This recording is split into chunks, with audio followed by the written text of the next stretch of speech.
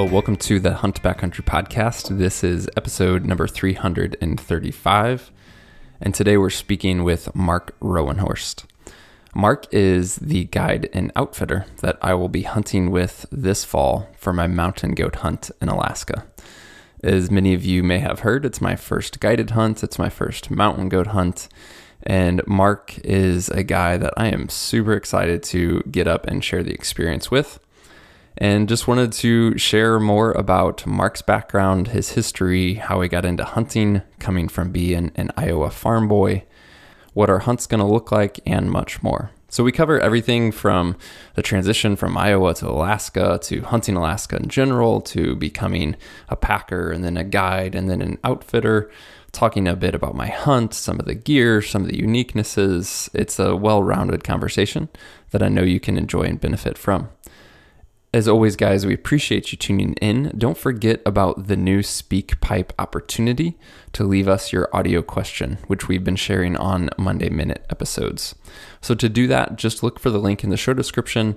You don't need to download an app. Just hit that link. You can leave us a quick audio message with your question, and we will answer that on a future podcast episode.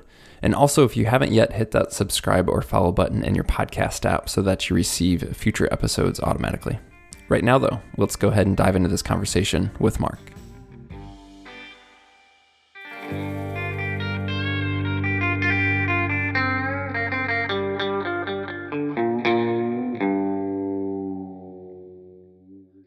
Well, Mark, welcome to the Hunt Backcountry podcast. I'm excited to chat with you today.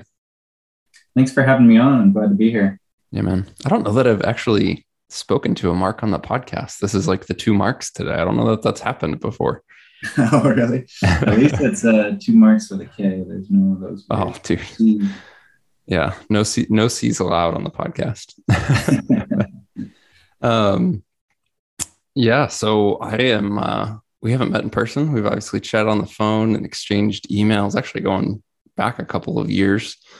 Dude, I can't wait to get up there and go on this hunt. Like, I was excited about it, chatting with you, and then signed the paperwork, booked it, super, super excited, and then didn't put it out of my mind. But here at the beginning of the year, I was dealing with COVID and then show season. It was just, had a really crazy kind of like month straight. And now I'm back from all that. And it's immediately like, I don't know, man, is it September yet? Because I am so excited. So right on. Yeah, it's a lot of fun really to hear and observe your enthusiasm, which I think most of my hunters clients feel that way, but they don't necessarily always express it. Yeah. And it kind of, when you do something quite a bit, it becomes familiar and you lose a little bit of that first time enthusiasm.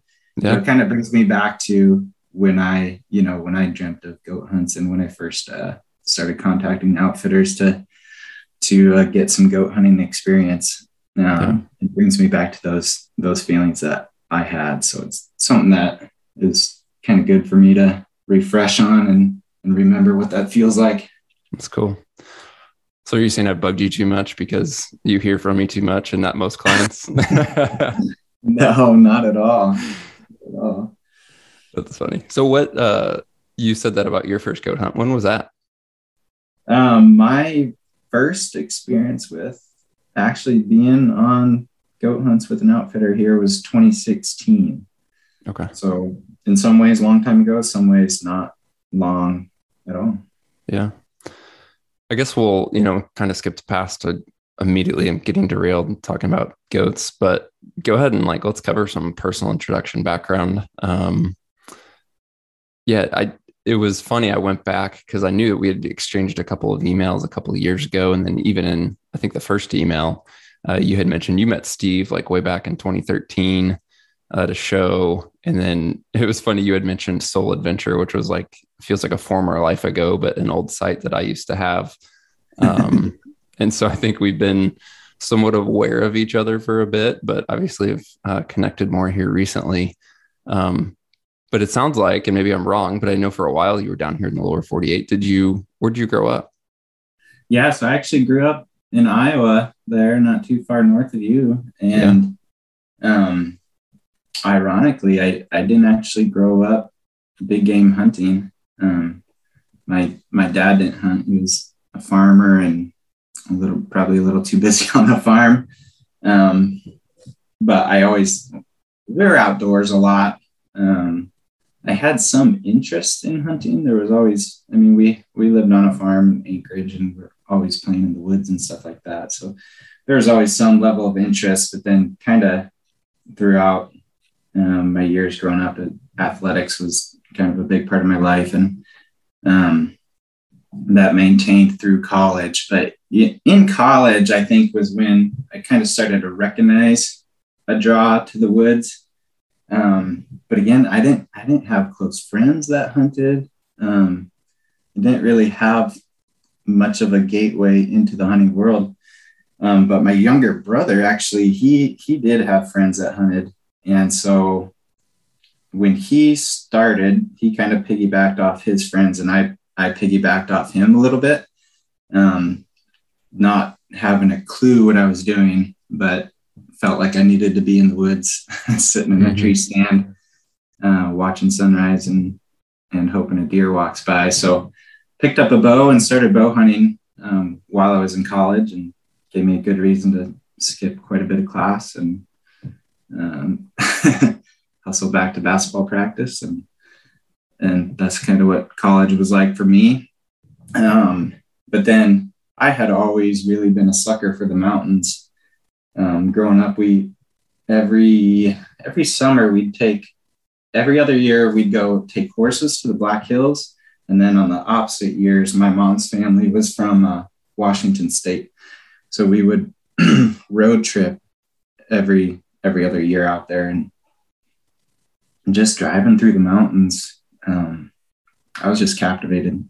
So once I graduated college, I kind of gave it the summer. I was like, I'll look for something in my field that I wasn't overly passionate about, but I spent the summer there in Iowa, but I was like, once summer's over, I'm going to take the first job I can find in Rocky Mountain State, and I'm going. So that happened to be Montana. I picked up a construction job I played basketball with a kid from the Bozeman area there, and his dad had a construction business.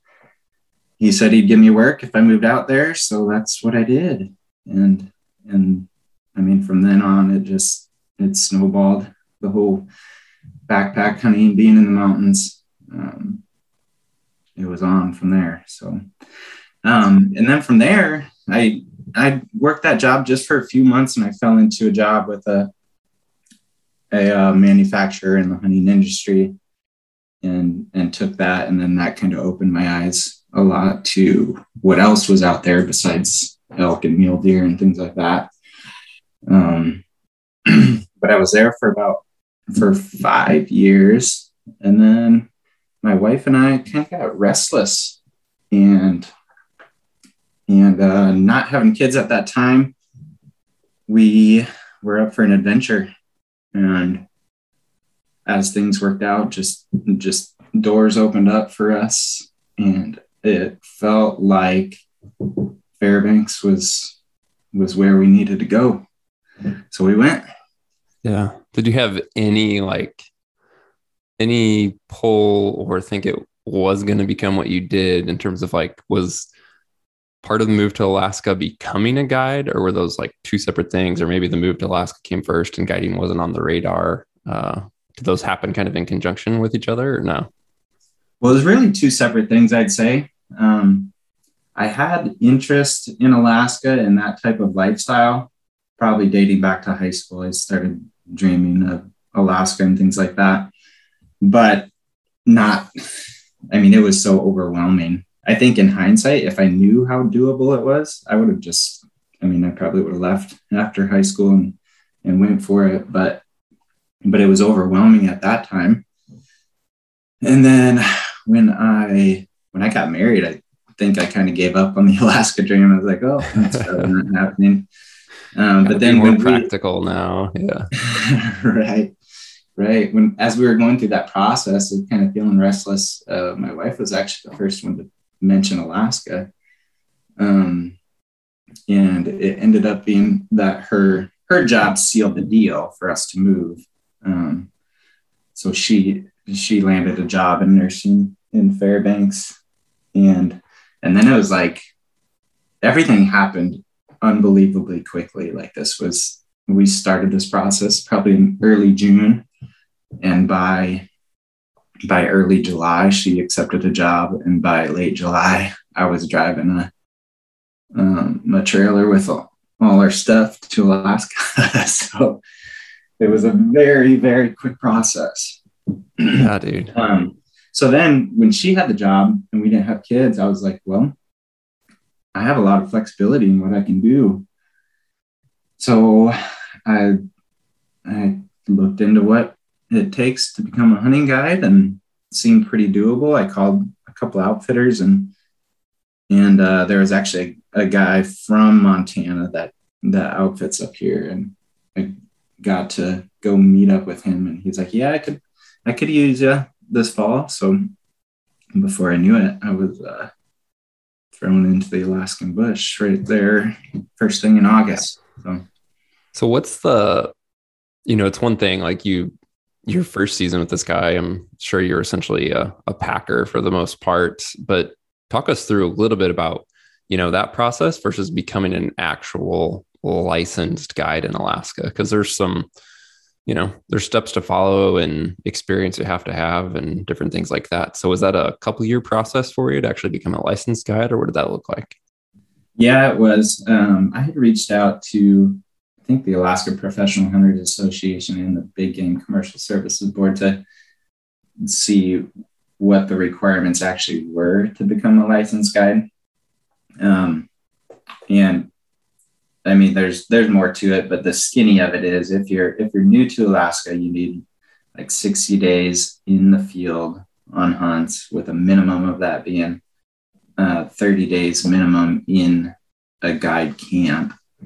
And that can take place over the course of 2 years. And then to get qualified to get your assistant guide license, within that 60 days, you need to have participated in the spotting, stalking, and taking of at a minimum of 3 big game animal kills.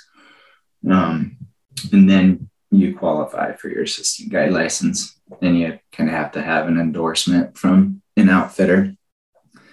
So for me, I knew that going in, and I talked to this outfitter about that. And he's like, yeah, we'll make sure you're in the field. That's how you learn and all that sort of stuff. Well, as it turned out, he's a horse outfitter, and for whatever reason, it kind of ended up that I was kind of a camp boy. I washed a lot of dishes late at night. I was up early wrangling horses, no matter where they were, across the river, down the river, a couple miles. And so, yeah, I ended up not getting much time in the field. I would get called to bring extra meals to pack moose and stuff like that, but didn't get on any kills, and I was pretty frustrated and disappointed. So the next year I moved on and found another outfitter to work for, and he doesn't run a lot of hunts, and so I was really itching to check off those 3 kills. And as it went, I was on 2 sheep hunts, a moose hunt, and a brown bear hunt. And we went 1 for 2 on sheep. We did get a grizzly on one of the sheep hunts, so I got 2 kills there. But we struck out on moose. We struck out on brown bear, which was really rare for his area. He's actually got a phenomenal bear area, but the way things went, it didn't work out. So now it was 2 years in, and I probably had like 150 days in the field, and was still not eligible for that license. So that was frustrating. So then I had to find hunts the next spring to get on and just hopefully get those kills so I could get my guide license by the next fall. And that's when I started looking for goat outfitters and reached out to some. And there was one that said, yeah, I could join him on his spring brown and black bear hunts in Southeast Alaska. And then he didn't know if he could use me in the fall on goat hunts. But he said at least we could try it out in the spring, and that worked out. We killed a brown bear and a black bear and a couple black bears and got licensed that summer finally. Was that spring, was that your first time spending much time in the Southeast? Yeah, it was. Somewhat ironically too, my wife's grandparents, they like take the whole family on a big cruise every 5 years, and they booked an Alaskan cruise the year before we moved up. But we moved, and then we had to fly back down to BC to do this Alaska cruise. And they take that inside passage up through Southeast and stopped in Ketchikan, Juneau, Skagway.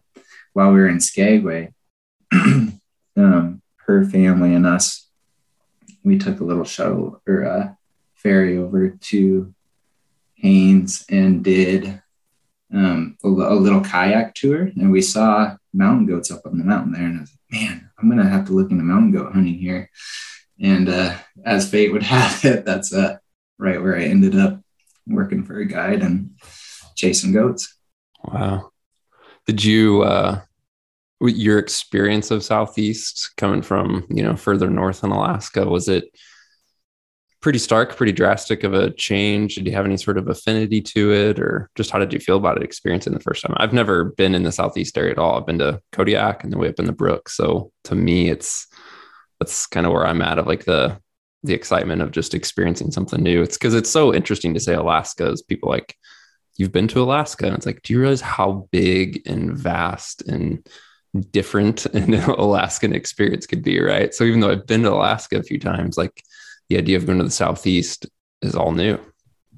Yeah, it's wildly diverse, and there's so many types of things that I still haven't done. But yeah, Southeast is definitely drastically different from up in the interior northern area. I would say initially, it's strikingly beautiful. That Coast Range is really stunning. It's just so drastic coming straight up out of the water. As far as actually being on the ground, it takes a little bit of the enjoyment out of traversing the landscape. It's far different from a sheep hunt. Sheep hunting, you might cover you cover a whole lot more country distance wise than on a mountain goat hunt. But but that Southeast landscape is just a struggle fest. It's challenging to get around. So you kind of have one or two routes up and down a mountain. It's pretty hard to actually traverse ridge lines and things like that. It's so steep and broken up. And everything in the lowland is jungle, really thick brush. So you're not doing a whole lot of traversing back and forth on a mountain or anything like that. It's kind of a straight up, straight down off the river systems or off the salt water. Do most clients that you book for a goat hunt know what they're getting into in that regard? No. Not at all. You can tell them tell them everything that you can. I try to prepare them and give them a good picture of what it'll look like and feel like, but there's just nothing that really can describe what it feels like to be on a mountain between 30 and 50 degree slope 90% of the time. Most people are pretty overwhelmed initially with the country. I hear that, and even the suck factor of it, like I know it's going to be hard in the moment, but still, like those are the types of things that here in the comfort of my home, I'm excited about that, right? Like it's so different. Even the first time we went to Kodiak, some listeners have heard that story, and it wasn't even the worst spot, and probably isn't going to be as bad as some of this bushwhacking, brush busting, climbing is going to be. But some of my experience coming off of the shoreline in Kodiak, and the first time I really got into all the brush and Devil's Club and alders and all that stuff, like it's a unique experience to what it does to you physically, yes, but what it does to you mentally, like the level of frustration and how it builds. And then you also realize that you just have to make the best of it and kind of put your head down and keep going, it definitely makes you want to curse a lot for sure. Yeah, certainly. Certainly. And it dictates, different things with gear choices and all that sort of stuff. But yeah, that layer of brush and stuff it's painful, but really ultimately it doesn't last that long. And once you're above it, the views and the alpine experience pays dividends to what it took to get there. So it's always worth it. Yeah. Well, we'll get more into some of that, but to back up again a little bit, how did you go from being just a guide to then becoming an outfitter, having your own outfitting business in operation? Because those are two drastically different things. Yeah, they are very different.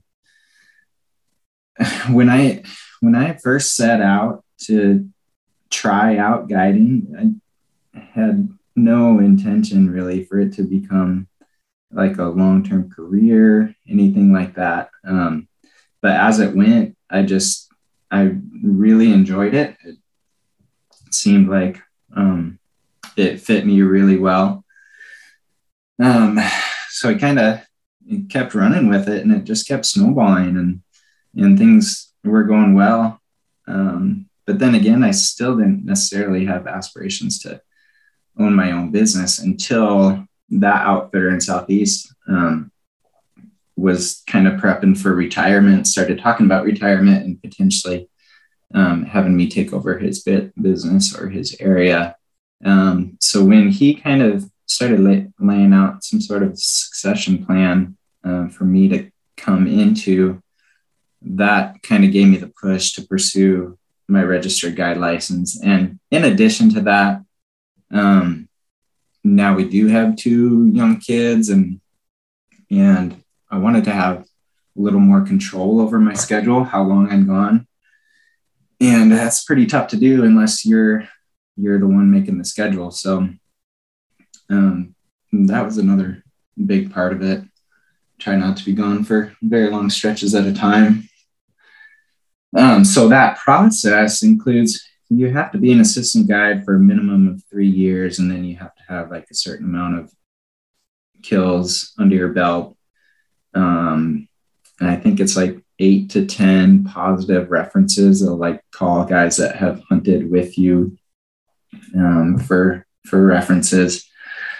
And then you have to take a big 2-day written and oral test to get that guide license. And there's a few other things you have to do. You have to take a video of showing you're capable of caping, fleshing, turning, hide prep, all that sort of stuff. And you have to supply a bunch of info about yourself and then take that big written test. And then for any animals that you're going to register to guide for, you have to test out on those animals.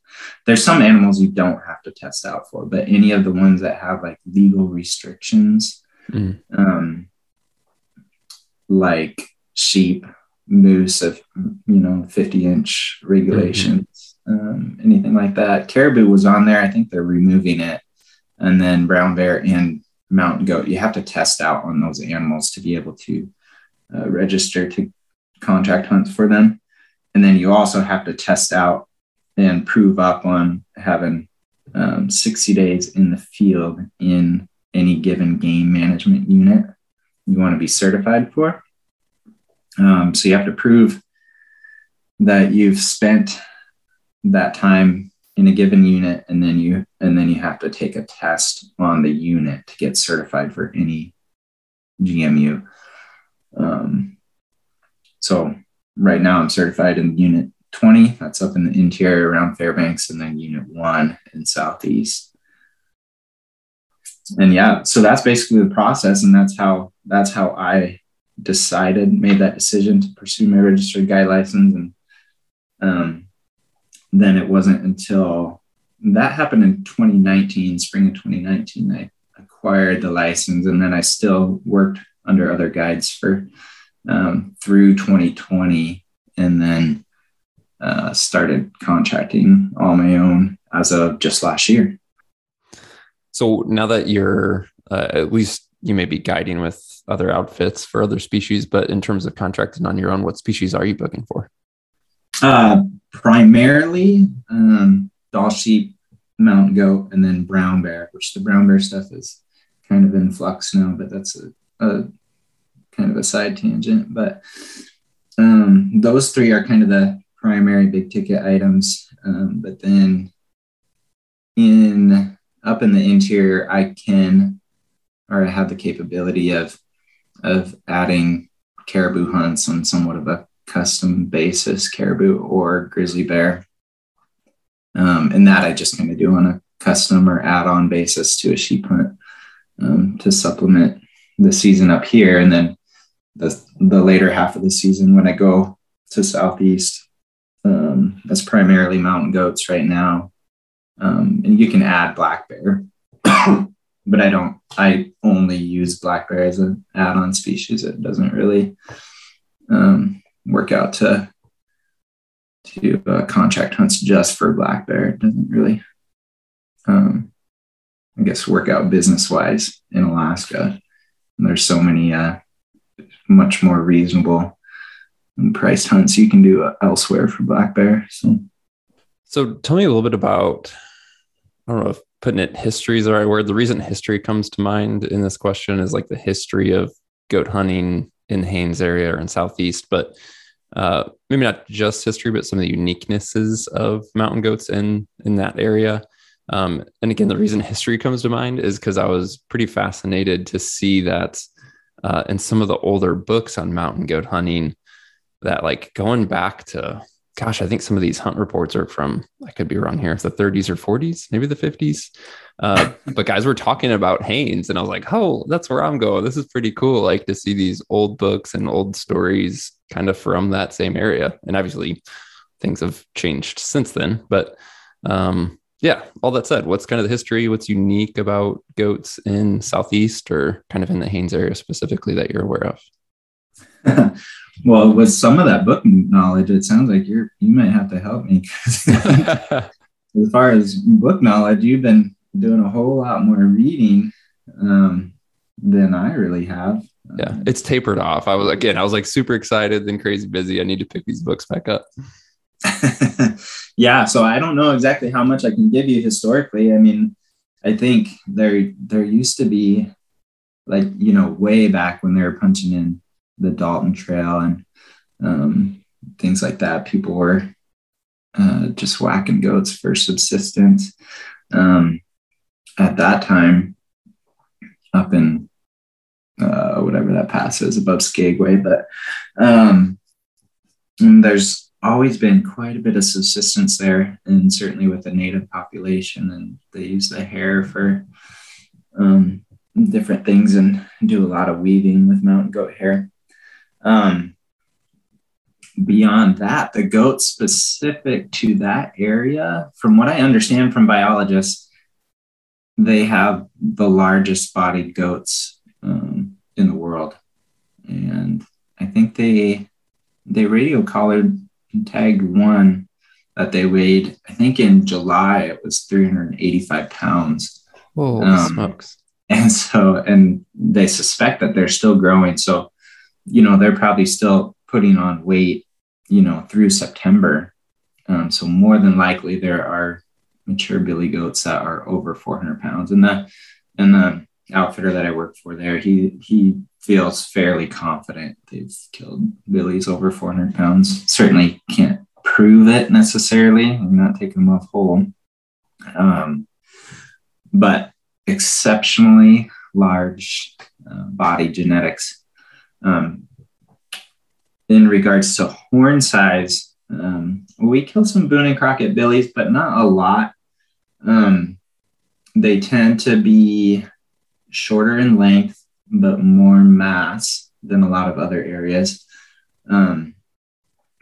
For instance, we had an archery hunter a couple of years ago that took a really, really nice 8-year-old billy that was, neither of his horns were even made 9 inches long, but it was just an inch shy of Boone and Crockett. It had over 6-inch bases, which is considerably massive.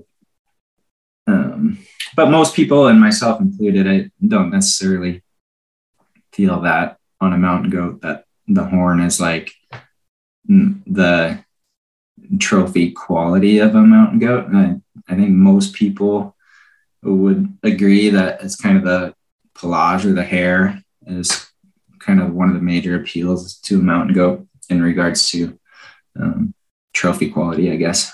Mm-hmm. Yeah, goats are interesting in the horns because it's like what separates a decent goat or a good goat or a great goat. I mean, sometimes you're talking like an inch, right? So it's like it's such a different mindset on horn size compared to guys who are used to deer and elk and talking about inches. It's like, well, it's like an inch here, it could be a massive difference in a goat. Yeah. So do you have anything to add to that? I know that you were somehow struck gold and got that old Duncan Gilchrist book, which I am really, really jealous of and might demand you bring it with you. Yeah, I might have to. Yeah, actually, that's from a coworker. One of the guys here at XO, Pat, had that book and he picked it up. But yeah, it was one of the books I wanted to read. And then was looking online and it's out of print. So you see these old paperback copies for like, $180 Right. that are well used and things like that. So yeah, thankfully he had a goat tag in Idaho a couple of years ago. And so he was kind of doing similar to me of like, let me read, let me learn. And he had a copy that he sent me. So I got pretty fortunate there. Hopefully, Cool. Hopefully he forgets I have it. I'm just joking. I'll send it back. Yeah, that's really cool. But yeah, is there anything that you can add based on what you've been reading? Yeah, I mean, I think what the thing that stood out to me was what you mentioned about body size, and then mass somewhat as well.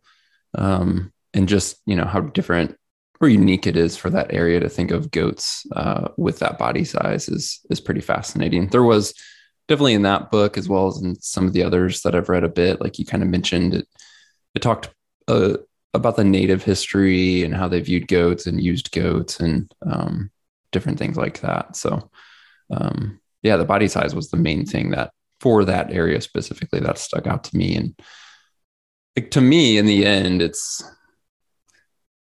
I was originally planning on doing a goat hunt in Kodiak simply because after the first time I went to Kodiak, I was just like, gosh, this is the coolest place on earth. And I want to go back. And now have gone twice and it's been both for deer. And then once I started looking though at other opportunities, like that whole idea of Southeast and going straight from water, like straight into the mountains and climbing, and it's similar on Kodiak, but then the appeal of the newness, and yeah, there's a whole bunch of reasons that made sense.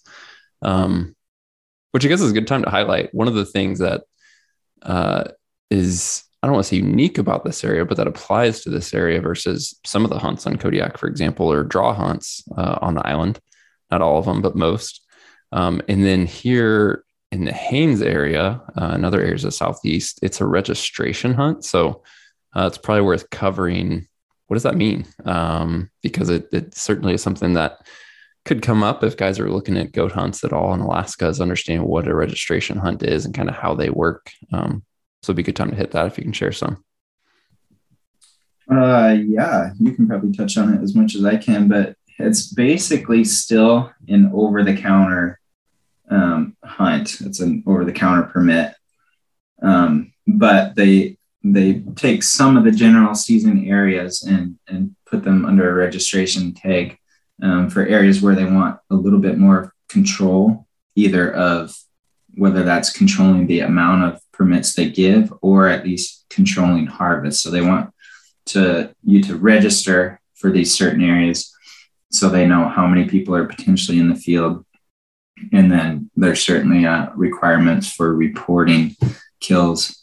So that happens when they, like I said, want to control the number of hunters out there and control harvest. And so like Haines, or this, unit, northern portion of Unit 1 where we hunt,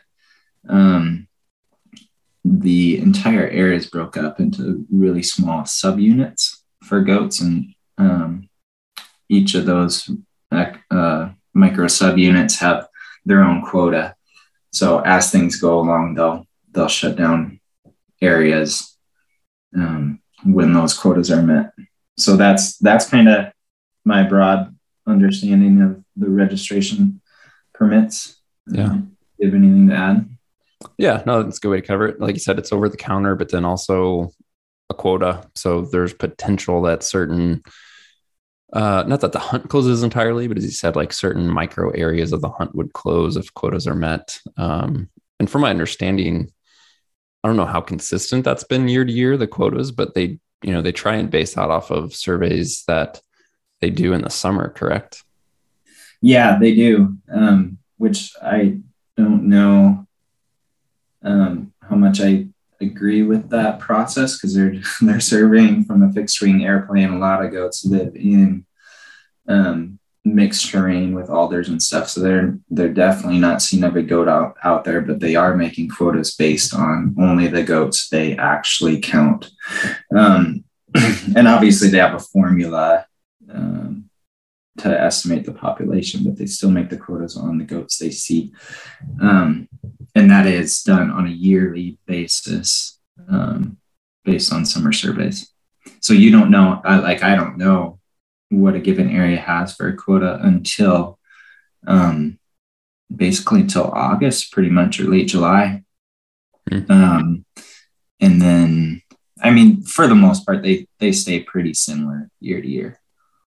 Another factor, and we kind of had these discussions, and I was looking at different variables of timing for the hunt to pick dates. And, part of that was just working with my schedule. Part of that was me thinking through, as you said before, like hair being a factor in terms of how early you go.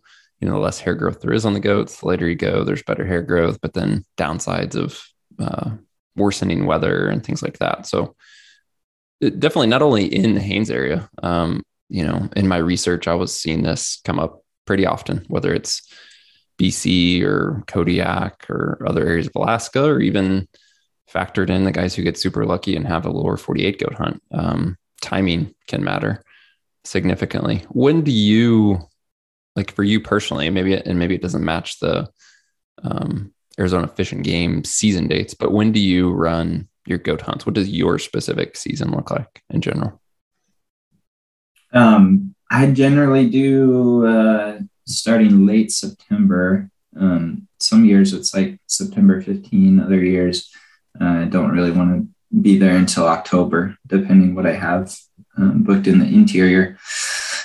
So the primary season that I run is October through Thanksgiving. I've done it in the past. I've worked there from like September 1st through, man, the latest hunt we did one time was December 1 to 10. So it's getting pretty crazy late. I think kind of the best mix of everything. They're usually pretty haired up in most of our unit by late September. The hair keeps growing yet through November, but they look really good by the end of September, even mid-September. They're pretty good.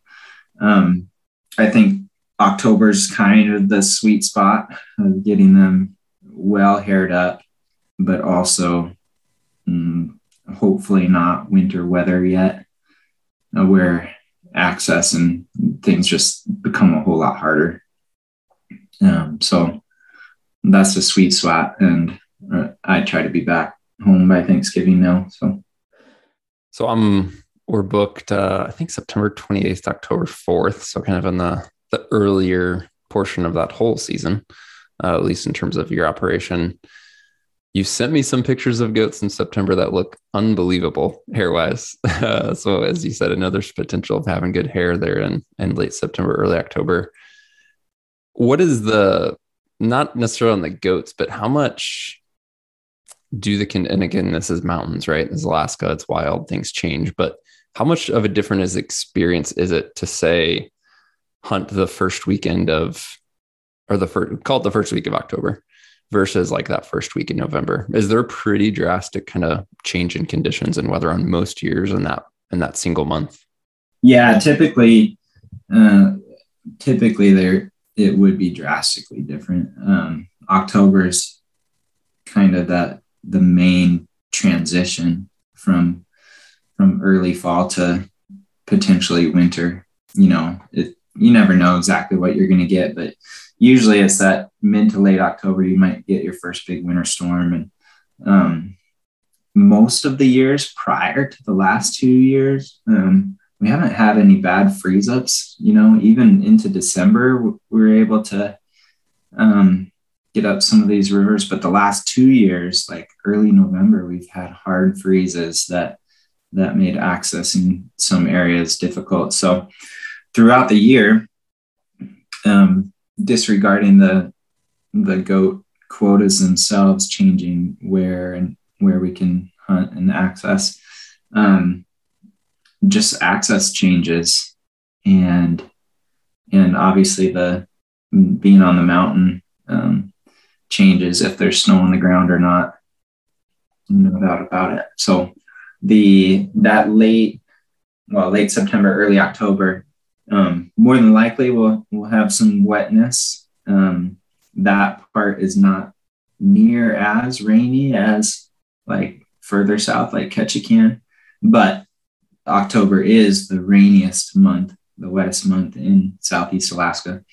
So can pretty well expect moisture. And yeah, throughout that time, I've had early October hunts that were really, really gorgeous weather, 50 to 60 degree days and bluebird skies and things like that. But I've also had, by mid-October, pretty strong winter conditions. So you never know for sure what you're going to get.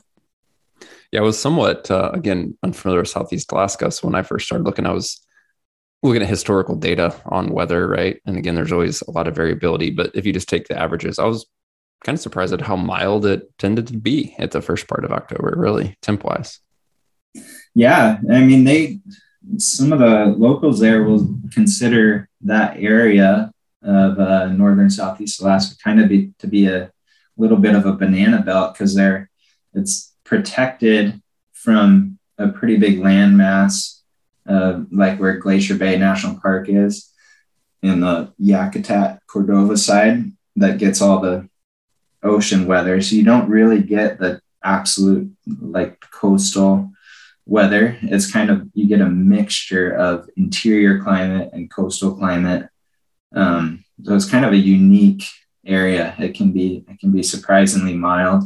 And then it tends to be also in the winter colder than a lot of coastal areas, because it is more that it gets those interior cold front swings that dip south into that region. So we've had these conversations, when I was researching this hunt and talking with you about understanding, like, what does this look like? What are the logistics of the hunt? But I kind of want to rehash that, for the listener's sake to hear about it. I fly into Juneau, catch a charter flight over to Haines. And that's where, you have a base camp, right? Like a house for the season. Yeah. So kind of just walk me through, I show up in Haines, then what, right? Like, what does it look like? How are we getting to the hunt area? Are we based on conditions, or how are you making decisions of like, hey, let's go with, 4 days worth of stuff, or what is it? Yeah. Just kind of walk us through. I show up in Haines, kind of then what? Yeah. So that's where I base out of, and there's a house I rent there. But that's not necessarily only where we hunt. We can hunt across the canal if we want to, or up by Skagway. So we can spread out from there. But I like to have guys arrive a day prior to their hunt dates. We want to be, getting out there the day that your hunt starts. That's kind of the way that I set things up. So when you arrive, if by chance they're not flying those little commuter flights from Juneau, there is a ferry that doesn't run necessarily every day. So that's kind of the fallback transportation. But once you get there, I pick you up, and everything is kind of included from there. So we'll get in, and hopefully that evening we'll have time to unpack, repack, check gear, check weapons, make sure everything's good to go, and be ready to pack up the next day.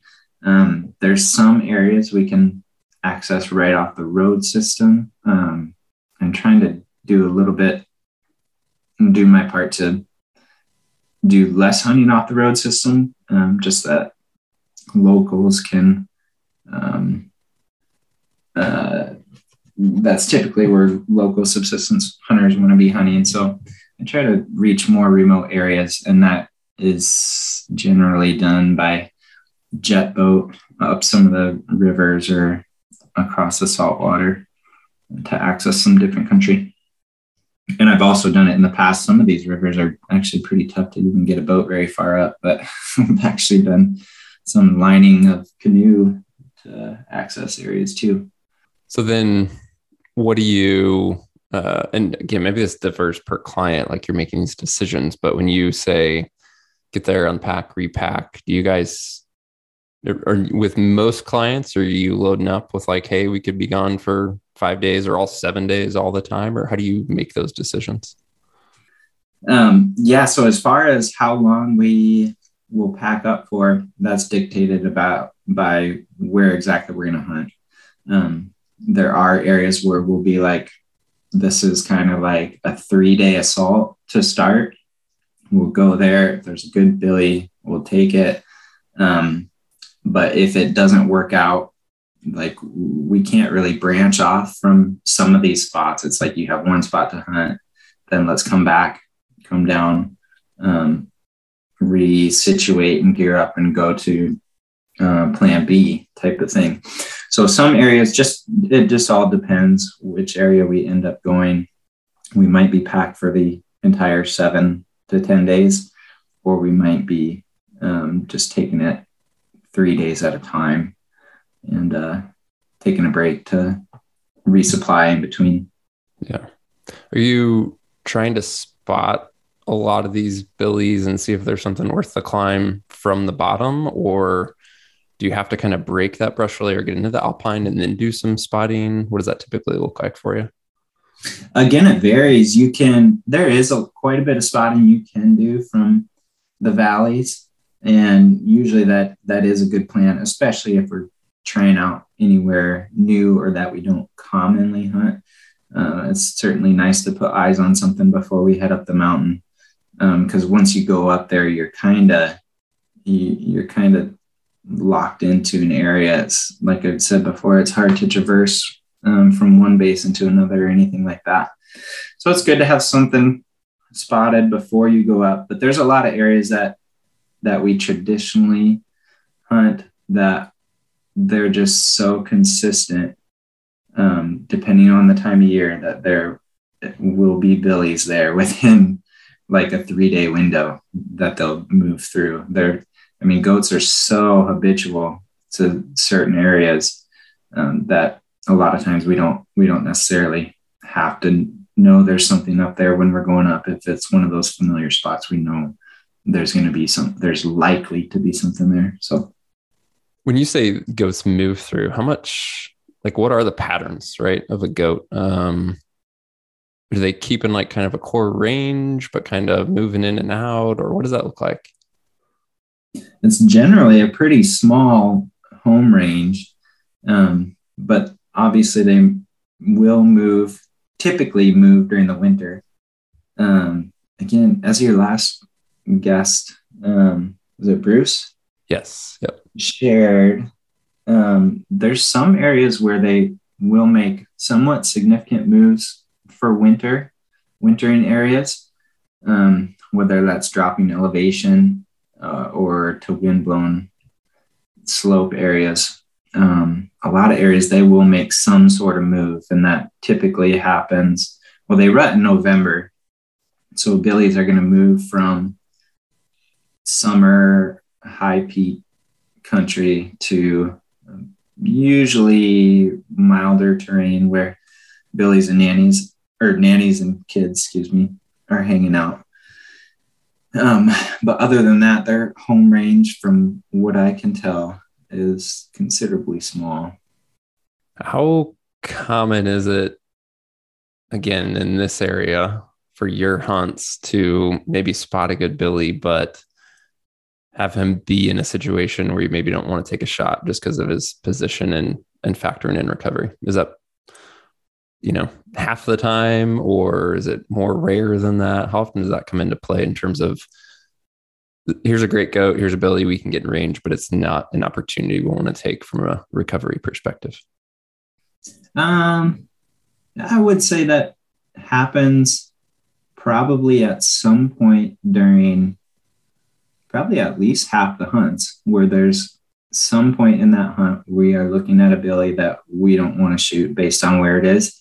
But usually that's not something that like dictates whether or not we get something. It just means that we either look, there might be another billy in the basin that we elect to take, or we just wait them out, because usually they'll move into the cliffs during like midday if it's hot. Say there's certain areas, one area I'm thinking of, they'll move into the cliffs during a hot sunny midday type of pattern, and then they'll feed out in the evening into nicer foraging areas where we want to take them, and they'll usually spend the night out there, and then move back to the cliffs. Again, that varies on the specific spot, but that is the typical movement. So you would, in that scenario, like we've waited out goats for 5 or 6 hours before and still gotten to shoot one that we were watching. So that does happen. It certainly is fairly common. It's not difficult to find goats, especially before there's snow on the ground. It's just difficult to get them in an area where you can be relatively assured that you're going to be able to recover them safely. You said, we were talking again prior about, encounters and things like shot distance. And I think you said the vast majority of the goats that you end up harvesting with a rifle hunter is like sub 200. And even of that, a lot of it's at like 120, 130. Is that right? Yeah. As always, the terrain and the area dictates that, but I don't know if it was just the uniqueness of some of these spots that we hunt. It's that a lot of our kills are under 100 yards, and a lot in that 50 to 80 range. But there's certainly areas where you want to have the ability to reach out cross canyon if you need to. When you say cross canyon, what does that look like? If you're talking with a hunter, is it, if they're, have experience and are comfortable, are you talking like 300-400 yards or beyond that? If you're talking like a cross canyon shot? I do not think there's almost any scenario I would feel okay with a hunter taking a shot at over 400 yards at a goat. And there's just so few situations where that seems like there's just too much room for error to me for a mountain goat. So yeah, I typically wouldn't let somebody shoot for room that. There's enough opportunities to get better shots than that. Yeah, I like it.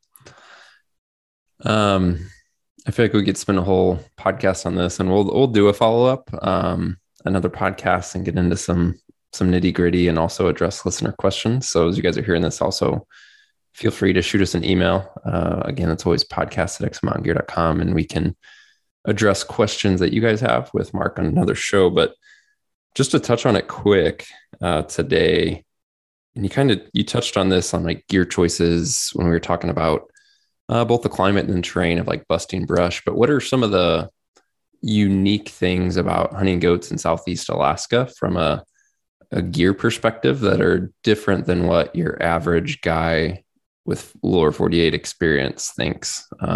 So take a guy who chases elk in Idaho or Colorado or Montana or hunts deer and bears and whatever. Like, what are and you provide a gear list, obviously. But what are those specific like things that stand out that are just different than what most hunters have maybe thought through or considered from a gear choice perspective? A couple of things that come to mind, I guess, in regards to the brushy terrain, depending on, I mean, if you've probably hunted like coastal Oregon or Washington, you've dealt with brush a lot.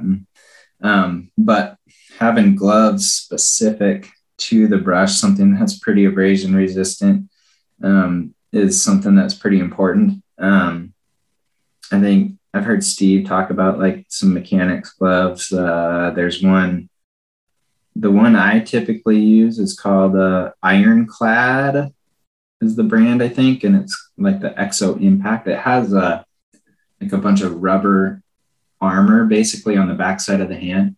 I find that especially if I'm using trekking poles or something like that, and I encounter Devil's Club or something, I am typically brushing stuff away, like using the back of my hand to kind of swat it, move it out of my way as I step through. So those gloves I've really liked. Otherwise, I mean, even just straight up leather glove, it'll get wet and kind of stay wet. But as far as dealing with the brush, it works really well. So that's important. I am highly, highly partial to synthetics in terms of clothing and insulation, whether that's sleeping bag or not. I think the level of importance of that kind of increases throughout the year as you get later in the season. If you get into like a November goat hunt, I mean, you absolutely have to have synthetic, basically everything. I mean, there's been enough times that I've crawled in my sleeping bag very, very wet that I don't think I would have felt good about being in down. So I really feel strongly about that. I think early in the season, like your hunt, as we discussed, you probably can get away with down if you're careful and merino wool, but again, just the ability for synthetics to dry out quicker is pretty crucial. It's hard to dry things out when they get wet, and you need every advantage you can get there. I think you should give consideration, like if you have options of rifles, obviously the caliber is kind of probably the ultimate decision there. But if you have options or you're looking for something, you should give some consideration to barrel length.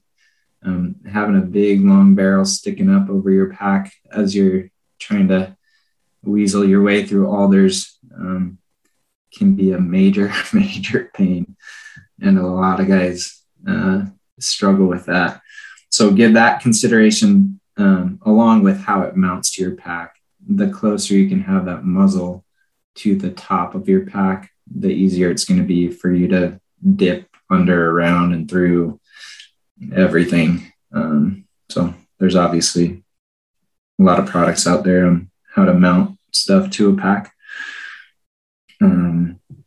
For my hunt specifically, it's not necessarily critical to the goat hunt specifically, but a lot of times we need waders, which is annoying that people have to travel with them. They're a big bulky item, but what we're doing out of the boat, getting in and out of a boat, a lot of times it's fast rivers and squirrely stuff. If I'm running the boat from the tiller in the back, I can't always like land the boat, jump out and secure it to shore. So a lot of times, whether if we have a packer with us or the hunter, probably needs to be capable of jumping in the water and securing boats. So a lot of times I do require waders. Does that need like full on chest waders or like kind of hip boots? Or more than likely hip boots would likely be fine. But I do feel like chest waders are better. just a boot foot, lightweight, uninsulated, breathable wader is kind of the ideal. It doesn't have to be anything fancy.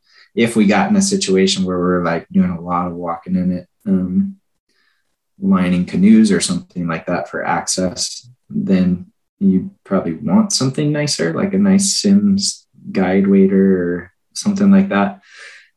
But for the most part, I generally use some cheaper, lower end type waders. So yeah, hip boots probably would be adequate, but you just never know for sure what you're going to get into, and it's a bummer to start out soaking wet. So. Even though you may get soaking wet, just don't start that. Right. On that point, touch on rain gear, because it's, as you said, there's a high probability of moisture, and then at the same time, again, I could go back to my experience with Kodiak. It's like I just look at some of the country we moved through, and I'm like, man, lightweight gear, especially shells, would get shredded quick. So it seems like you need, something pretty solid in terms of rain gear for this hunt as well. Yeah, it's certainly ideal. I don't know that I feel super strongly one way or another about certain things. I think as the hunt goes on, maybe a little bit depending on the experience of the hunter, if you're actually going to be out doing a lot when it is raining, or if more than likely you're going to hole up in the tent or wait till the weather clears to go up the mountain. The more you suspect being active in moisture, definitely the more you need a more durable and breathable rain gear. Certainly later in the year, you definitely want it, because a lot of times you're going through snow-covered alders, and a lot of times it's wet snow, and you're just wearing your rain gear chronically then. And so in that situation, you really want that heavier, good quality, durable, breathable rain gear. But earlier in the year, I think you can often get by with something lighter. I'd even, there's situations where I use really light rain gear, and if I was wearing it while going through brush, and put like a soft shell over top of it to protect it from abrasion. It's kind of maybe a unique take on it. And I've also had guys do fine with rubber rain gear on early season goat hunts. If what you have is like a Helly Hansen or Grundon's rubber, some of their lighter stuff, certainly you don't want the heavy fishing rain gear, but their lighter stuff like the Impertech, I think that's fully adequate and would do well. So, cool. One other thing that's probably not very common, we use crampons or some sort of spikes quite often in almost any time of year, not necessarily just when there's snow on the ground. I rarely go up the mountain without full, like mountaineering style 12-point crampons. It's just common enough to get on, even if it's a grassy slope. It's just steep enough that if it gets wet at all, or even dry where it's just slick, I like knowing my foot's going to stay where I put it. So a lot of times I'm wearing crampons any time of year. I don't necessarily always suggest them to hunters. They do put a lot of strain on your legs. You have to have pretty strong, stable legs to use them. A lot of guys will really, really struggle with them on if they're not on the strong side. So it's kind of mixed, but once you get snow on the ground, it's absolutely mandatory regardless. You just have to have them. So, and then we often we want like one pickaxe in the group, especially if we're going to a new area. A lot of times we're excavating a flat spot. There's not a lot of flat spots on the mountain to lay down, so we excavated flat spots with a good, heavy duty type of pickaxe, ice axe. So we want one of those in the group basically on any hunt. And then later in the year, sometimes I or a packer will supplement with a small pickaxe that we actually use a little bit to supplement traction. What is you talking about clearing out spots made me think of it. It seems like some of I don't know how common it is for your hunts, but some things we've talked about, like, do you typically always provide shelter or have hunters bring their own, or do you just feel that out kind of per client? Yeah, I feel it out based on each client. We plan to provide tents for everybody, but sometimes people have something that they like and they're used to. In that situation, I would just advise that they kind of clear that with us and make sure it's kind of what would be recommended. But yeah, that does happen. Sometimes guys want to take their own stuff, but otherwise we are, prepared to provide the tent or shelter that we need. So. About some of the bigger optics, I feel like that's one that kind of comes up for guys who are maybe newer to guided hunts, and some guys under the assumption that it's like, oh, I booked a sheep hunt, I booked a goat hunt, I need to go have another $3,000 budget for a great spotter if I don't have one. But in a lot of cases, a guide may be perfectly fine with a client not bringing one and just having good binos and kind of one spotter for the group. And how does it look like for most of your hunts? Yeah, I think it makes sense just to have one spotter for the group. And that certainly is going to vary. That might be different on your hunt when we have, you and Tyler there too. But for the most part, it's adequate to have one spotting scope in the group. And usually I'd use mine unless somebody feels strongly about taking theirs. That's something we could discuss. So no, I typically don't advise that hunters take their own. For binoculars, standard, some hunters use them, some hunters wear them and don't ever take them out, which kind of baffles me. But any type of binocular you'd use anywhere else is adequate for here for Western hunting. So, man, this has been good. I have other questions. I'll save them for another day. We'll have to do this again as the hunt gets closer. And as I said, throwing some listener questions in there. Before I do let you go, is there anything that kind of comes to mind that are kind of the basics we didn't address, or maybe things that potential clients ask you about that we didn't discuss today? I don't feel like anything's jumping out at me. Okay, cool. We'll have to do it again, man. I'm excited to, as you know, I'll be bugging you in the meantime and sending you a text and stuff like that, just because I'm excited. But thanks for joining today, and we'll have to do a follow-up here as the hunt gets closer. Right on. Sounds good. I'm looking forward to it. Well, that's a wrap, guys. Check out the links in the show description if you want to get in contact with Mark, or if you want to get in contact with us through the podcast. You can leave us an audio question through SpeakPipe or send us an email to podcast@exomountgear.com. If you're enjoying the show, we would love it if you could share it with a friend or leave a rating or review in your podcast app. That would help us tremendously. We'll talk to you soon.